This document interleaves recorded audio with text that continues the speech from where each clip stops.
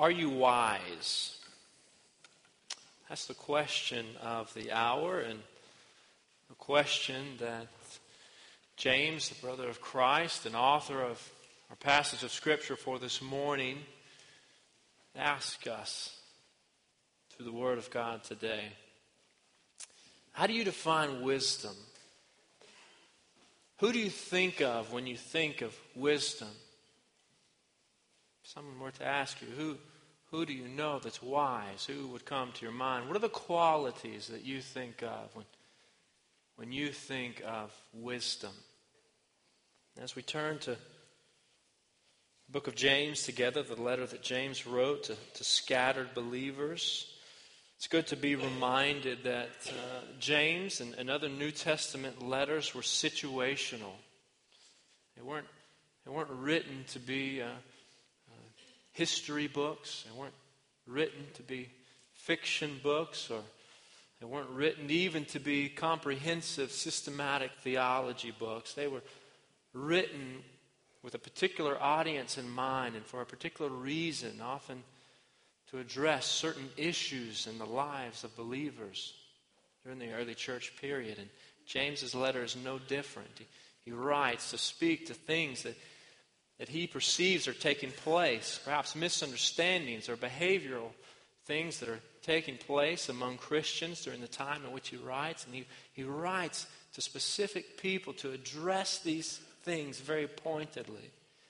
And so when we come to a question in Scripture, such as our passage of Scripture for today begins with, it's wise for us to stop and not to rush through that, but to try to identify with the original recipients of this letter. Not to gloss over that question, but to reflect on it in light of our own lives and in light of who we are as believers in Jesus Christ. And so if a letter like this, and a passage like this, and say even a question that we see in James chapter 3, verse 13, seems very confrontational or direct or personal or in your business, it's because that's the nature of it. That's the way in which James was writing. That's the way in which these letters were written to specific people, a specific audience, address certain issues, and by nature of being in the Word of God, they're written to us today in the 21st century as well. So let's look at this passage of Scripture together. James chapter 3, beginning in verse 13. Who is wise and understanding among you? Who is wise and understanding among you? Let's pause right there for a moment and imagine somebody from the outside coming into our gathering, our fellowship as a group of believers, and posing that question to us, expecting a certain response, or expecting us to introspectively think about that question as if we were going to separate, those that are here that are wise over on this side and everybody else over here. Who are the ones that would be over here? How would we determine who's going to be here and not? Who is wise and understanding among you? Let them show it by their good life, by deeds done in the humility that comes from wisdom. But if you harbor bitter envy and selfish ambition in your hearts, do not boast about it or deny the truth. Such wisdom does not come down from heaven, but is earthly, unspiritual, demonic. For where you have envy and selfish ambition, there you find disorder and every evil practice. Verse 17, but the wisdom that comes from heaven is first of all pure, then peace-loving, considerate, submissive, full of mercy and good fruit, impartial and sincere. Peacemakers who sow in peace reap a harvest of righteousness. A passage like this, like all of this short letter that James wrote, is so straightforward and seemingly basic and practical. The temptation for us might be just to read through a passage like that and say, hey, it makes sense. We've got that. We've got it figured out. And skip right on and move to the next section, the next section of God's Word. But let's resist that temptation this morning. And let's pause and let's think for a few moments about what James is communicating here, what the Holy Spirit of God is communicating here through the Word of God. What are the biblical truths here? What are the principles that are found here ultimately for the purpose of applying to our own lives, our own spiritual walks with God? What does this particular passage have to say to us as believers today? And I believe James's point is this, that the wise know God and reflect the character of God. Who is wise? The wise know God and reflect the character of God. Now, how would that perhaps match up with the people and the thoughts and the qualities that entered your head just a few moments ago as you thought about wisdom, as you thought about those who are wise? How would that inform who you consider wise? The wise know God and reflect the character of God. Very clearly here, God's wisdom is not the same as worldly wisdom. When we think of wisdom, we often think of things like discretion and discernment, perhaps common sense, knowledge, how intelligent someone is. According to the Word of God here in this definition of wisdom, the wise know God and reflect the character of God. And if somebody does not fit that description, according to the Bible, they are not wise. So what is wisdom? Beyond just that statement, what is wisdom according to the Word of God here? And I think the first thing that we see is that the wise produce right conduct that stems from knowing God. Who's wise? Are you wise? The wise produce right conduct that stems from knowing God. Who is wise and understanding among you? Let them show it by their good life, by deeds done in the humility that comes from wisdom. It's just different. It's already stated from the way that we usually define wisdom. It's different from the way that the world defines wisdom. This is probably different from the first things that come to our minds as we think of wisdom. God's Word here doesn't instruct us to define wisdom, interestingly, by a trivia match or by a Family Feud challenge or even by a stellar performance on the ACT or SAT. No, Scripture's not saying that that's what wisdom here is. In fact, there's a difference between being intellectual and being wise. And we often equate those things. We say the same thing, but according to God's Word, there's a difference between being intellectual and being wise. In fact, the wise recognize who their Maker is. They recognize that there's a God in heaven before whom we are responsible as creatures on this earth. Proverbs chapter 9, verse 10 says, "The fear of the Lord is the beginning of wisdom."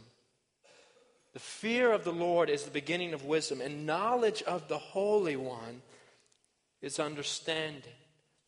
You see, those that know God, those that know the God of Scripture, that know the God that is revealed in the Bible, the one and only God, begin to develop a biblical fear of that God.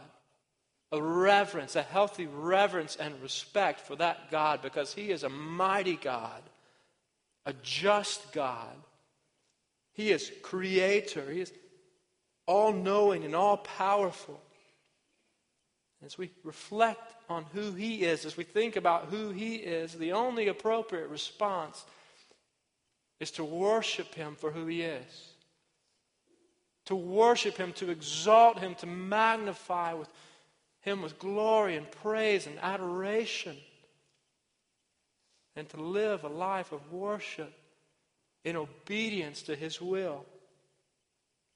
The wise produce right conduct that stems from knowing God. I remember in elementary school receiving a conduct grade. Anybody else receive a conduct grade in elementary school? It seems like the conduct grade was never quite given the weight as the other grades. This didn't really seem fair. I mean, it was a big deal to make an A in a particular subject, but it was like the conduct grade was just assumed. It was taken for granted. It wasn't a big deal if you got a passing or a satisfactory conduct grade. It was only a big deal if you got a failing conduct grade, an unsatisfactory conduct grade. If we're going to make a big deal about passing or about failing, we got to make a big deal about passing, right? But what would your conduct grade, what would my conduct grade be before God? As believers in the God of Scripture, as followers of Jesus Christ, as those who desire to be wise in the way that the Word of God defines wisdom. After all, as believers, we ought to be much more interested in what God has to say about wisdom than what the world has to say about wisdom. But are we more interested in our children succeeding in school, in standing out in school, and achieving a certain level of accomplishment and grades in school, than them succeeding in knowing and following Jesus Christ as Lord, as Savior, as Redeemer, as friend? Let's desire that they know the God of Scripture and follow after the God of Scripture. Live a life that is pleasing to that God. And because the wise produce right conduct that stems from knowing God, let's get to know God personally. That's you and I, as those who pause on this Sunday morning to gather together in this place in the name of God. Let's get to know that God personally. We've already seen in our time together in this letter, in James, that there's a difference in simply knowing about God and knowing God. Let's get to know God personally so that we'll know what's pleasing to God, so that we'll know how to live a life, so that we'll desire to live a life, so that we'll be capable of living a life by the Holy Spirit who takes up residence in us as believers in Jesus. So we'll be capable of living a life that is honoring to the God that we say we worship, to the God that we say we gather in the name of this morning. The wise know God and reflect the character of God. So what is the character of God? And we see first in verses 14 through 16 a description that is not the character of God. That is the opposite of the character of God. And then in verses 17 and 18 we see a picture of the character of God. Look back at God's Word with me in James chapter 3, beginning in verse 14. But if you harbor bitter envy and selfish ambition in your hearts, do not boast about it or deny the truth. Such wisdom does not come down from heaven, but is earthly, unspiritual, demonic. For where you have envy and selfish ambition, there you find disorder and every evil practice. The wise produce right conduct that stems from knowing God, and the unwise produce envy and selfishness. According to the Word of God here in James chapter 3, verses 14 to 16, the unwise produce envy and selfishness. Two words that are paired together twice in those three verses. Characteristic of those that always want what's best for themselves without regard to anyone else. A self-seeking attitude that always desires more and more from me. There'd be a greater reputation, or more stuff, more success, more popularity. All about me. And this is not something that is pleasing to God. In fact, this is not something that is from God. Both envy and selfish ambition both stem from pride, an attitude of pride, of too much focus on oneself. And two things that I think we see right here about pride. Pride, firstly, is not from God. It is not from God. Verse 14, but if you harbor bitter envy and selfish ambition in your hearts, do not boast about it or deny the truth. Such wisdom does not come down from heaven, but is earthly, unspiritual, demonic. Literally from the devil. How would you like that description to describe your character, our character? Of course you would. And this is a progression, a threefold progression from bad to worse, earthly, unspiritual, demonic. The very opposite of true wisdom, of biblical wisdom, of the wisdom that comes down from heaven, that is heavenly, spiritual, and divine in origin. And true wisdom only comes from God. He is the source of true wisdom. We've seen this already in this letter in the opening verses, James chapter 1, verse 5. If any of you lacks wisdom, you should ask God, who gives generously to all without finding fault, and it will be given to you. Proverbs chapter 2, verse 6. For the Lord gives wisdom. From his mouth come knowledge and understanding. Wisdom is from the Lord. If you want wisdom, get to know God. If you want to be wise, you must know God, the God of the Scriptures. You need a Bible and a desire to hear from the Lord. Wisdom comes from God. Pride is not from God. Secondly, pride destroys community and leads to other sin. Pride destroys community and leads to other sin. Verse 16, for where you have envy and selfish ambition, there you find disorder and every evil practice. And we know this. We know that in a particular group or community, if there's individuals that make up that group that are more interested in themselves and the well-being of the group, the whole group suffers. The community suffers. We see this in sports teams. I don't watch a whole lot of NBA basketball, but I did watch the NBA playoff championship games this summer between the San Antonio Spurs and the Miami Heat. And there's one thing that if you watched any of that series that stood out among the San Antonio Spurs, a team. It wasn't about any particular individual. It wasn't about any two individuals or three individuals. Guys like Tim Duncan and Manu Ginobili and Tony Parker and Splitter and Danny Green and Diaw and on and on. It's clearly about the effort of the team. The opposite of the pride that's described here in James 3:16. But any type of group, any type of gathering, any type of family, including the church family, where there's some that are more interested in their own well-being than the overall well-being of the group suffers. Clearly, this was true on some level in the life of the churches that James is writing to. So before we point the finger out there at those outside of these walls for being so proud, we ought to examine our own hearts.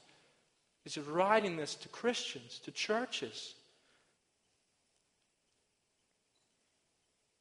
So anytime that those in the church are more consumed with themselves and their own self-image, perhaps even their own message, more than the body growing in Christ, then we ought to be alarmed. And based on the context in the previous verses, there's reason to believe that there were some, perhaps teachers, in the churches that James is addressing who were acting in that way.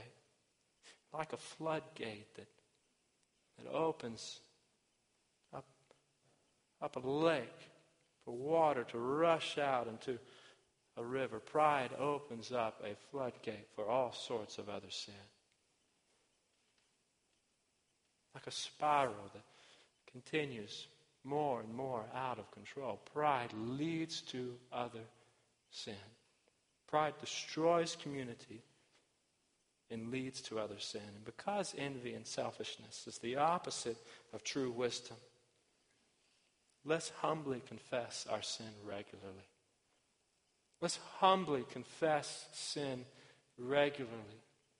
Because we know that we are so prone to sin, so prone to stumble, so prone to error, so prone to this pride that Scripture is so clearly warning against. Let's be on our guard, often confessing sin before the God that we gather in the name of, and also confessing sin before each other as believers in Jesus Christ. So the wise produce character that stems from knowing God. The unwise are characterized by envy and selfishness. And finally, the wise reproduce the character of God.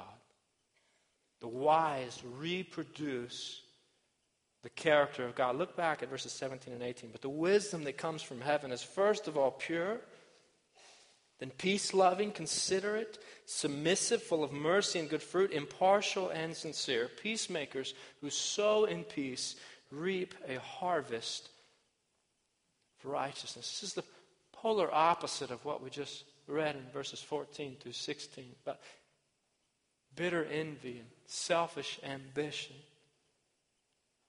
Pure, peace-loving, considerate, submissive, full of mercy and good fruit, impartial and sincere.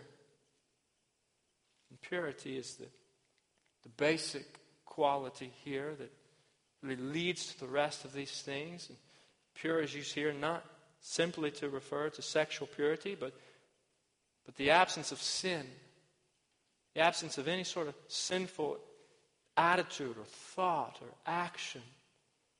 And when we read a description like this in God's Word, we ought to think of the one who displays all of those characteristics perfectly. The one and only God, the Almighty God who is pure because He is sinless.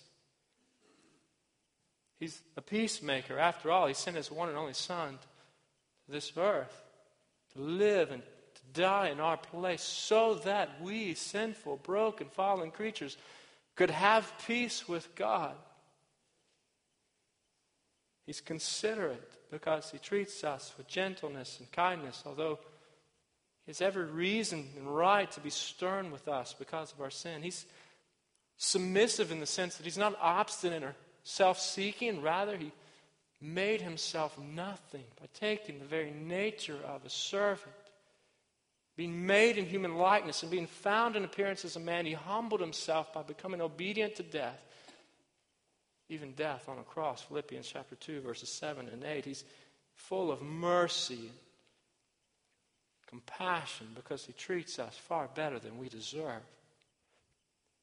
He's full of good fruit, love and joy, peace, patience, kindness, goodness, faithfulness, gentleness, and self-control. The very fruit that He desires to see in our lives through the transformation that takes place by His Spirit. And He's impartial in the sense that He doesn't show favoritism based on external things. A practice that we're called to imitate right here that we saw in James chapter 2. And He's sincere, meaning that God is not hypocritical. His character is always the same. He remains true to who He is. This is the God, ladies and gentlemen, that we gather to worship today. This is the God that is worthy of our honor. This is the God that is worthy of our praise. This is the God who is worthy of our lives. This is the God who died in our place so that we could live forever and enjoy His presence forever. And so because that is who He is, let's imitate that God daily. Let's imitate the character of God daily.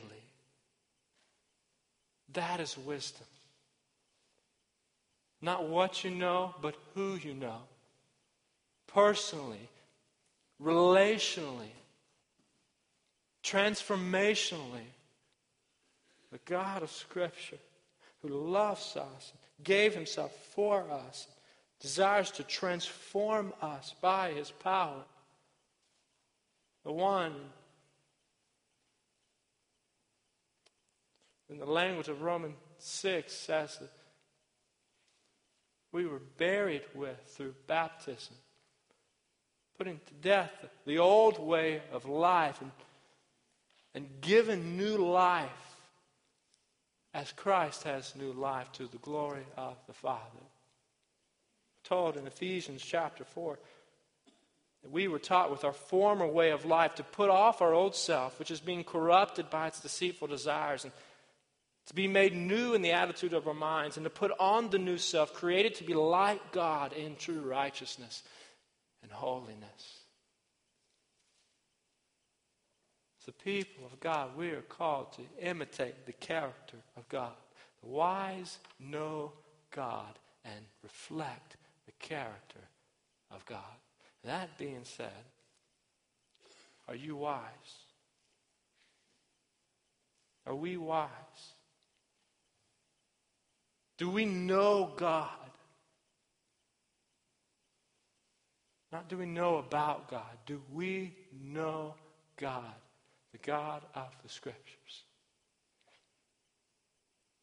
Has He changed us? Because you can't know that God personally, relationally. You can't know that Savior and remain the same. You can't know Him and remain unchanged. You can't know Him and go on to consistently be characterized by bitter envy and selfish ambition. If you know the God who loved the world so much that He sent His one and only Son to die for us so that we could have eternal life in Him, if you know that God, then you will begin to imitate the character of that God. The wise know God and reflect the character of God. Let's pray. Father, we do praise You this morning. Lord, we acknowledge that You are a holy God, a mighty God, a just God, a worthy God. A God who's worthy of all praise.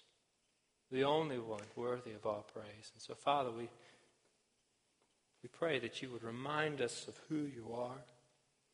That You would remind us that You desire for us to know You intimately through Your Son, Jesus Christ. We pray that You would give us a picture today. Not only now, but Lord, as we leave, Lord, throughout this week, give us a picture of who You are and what it means to know You and to walk with You day by day as Your children. Lord, help us to know You and to know You more each day so that we might follow hard after You and so that we might reflect the character that You have as Your children. And it's in Jesus' name I pray. Amen.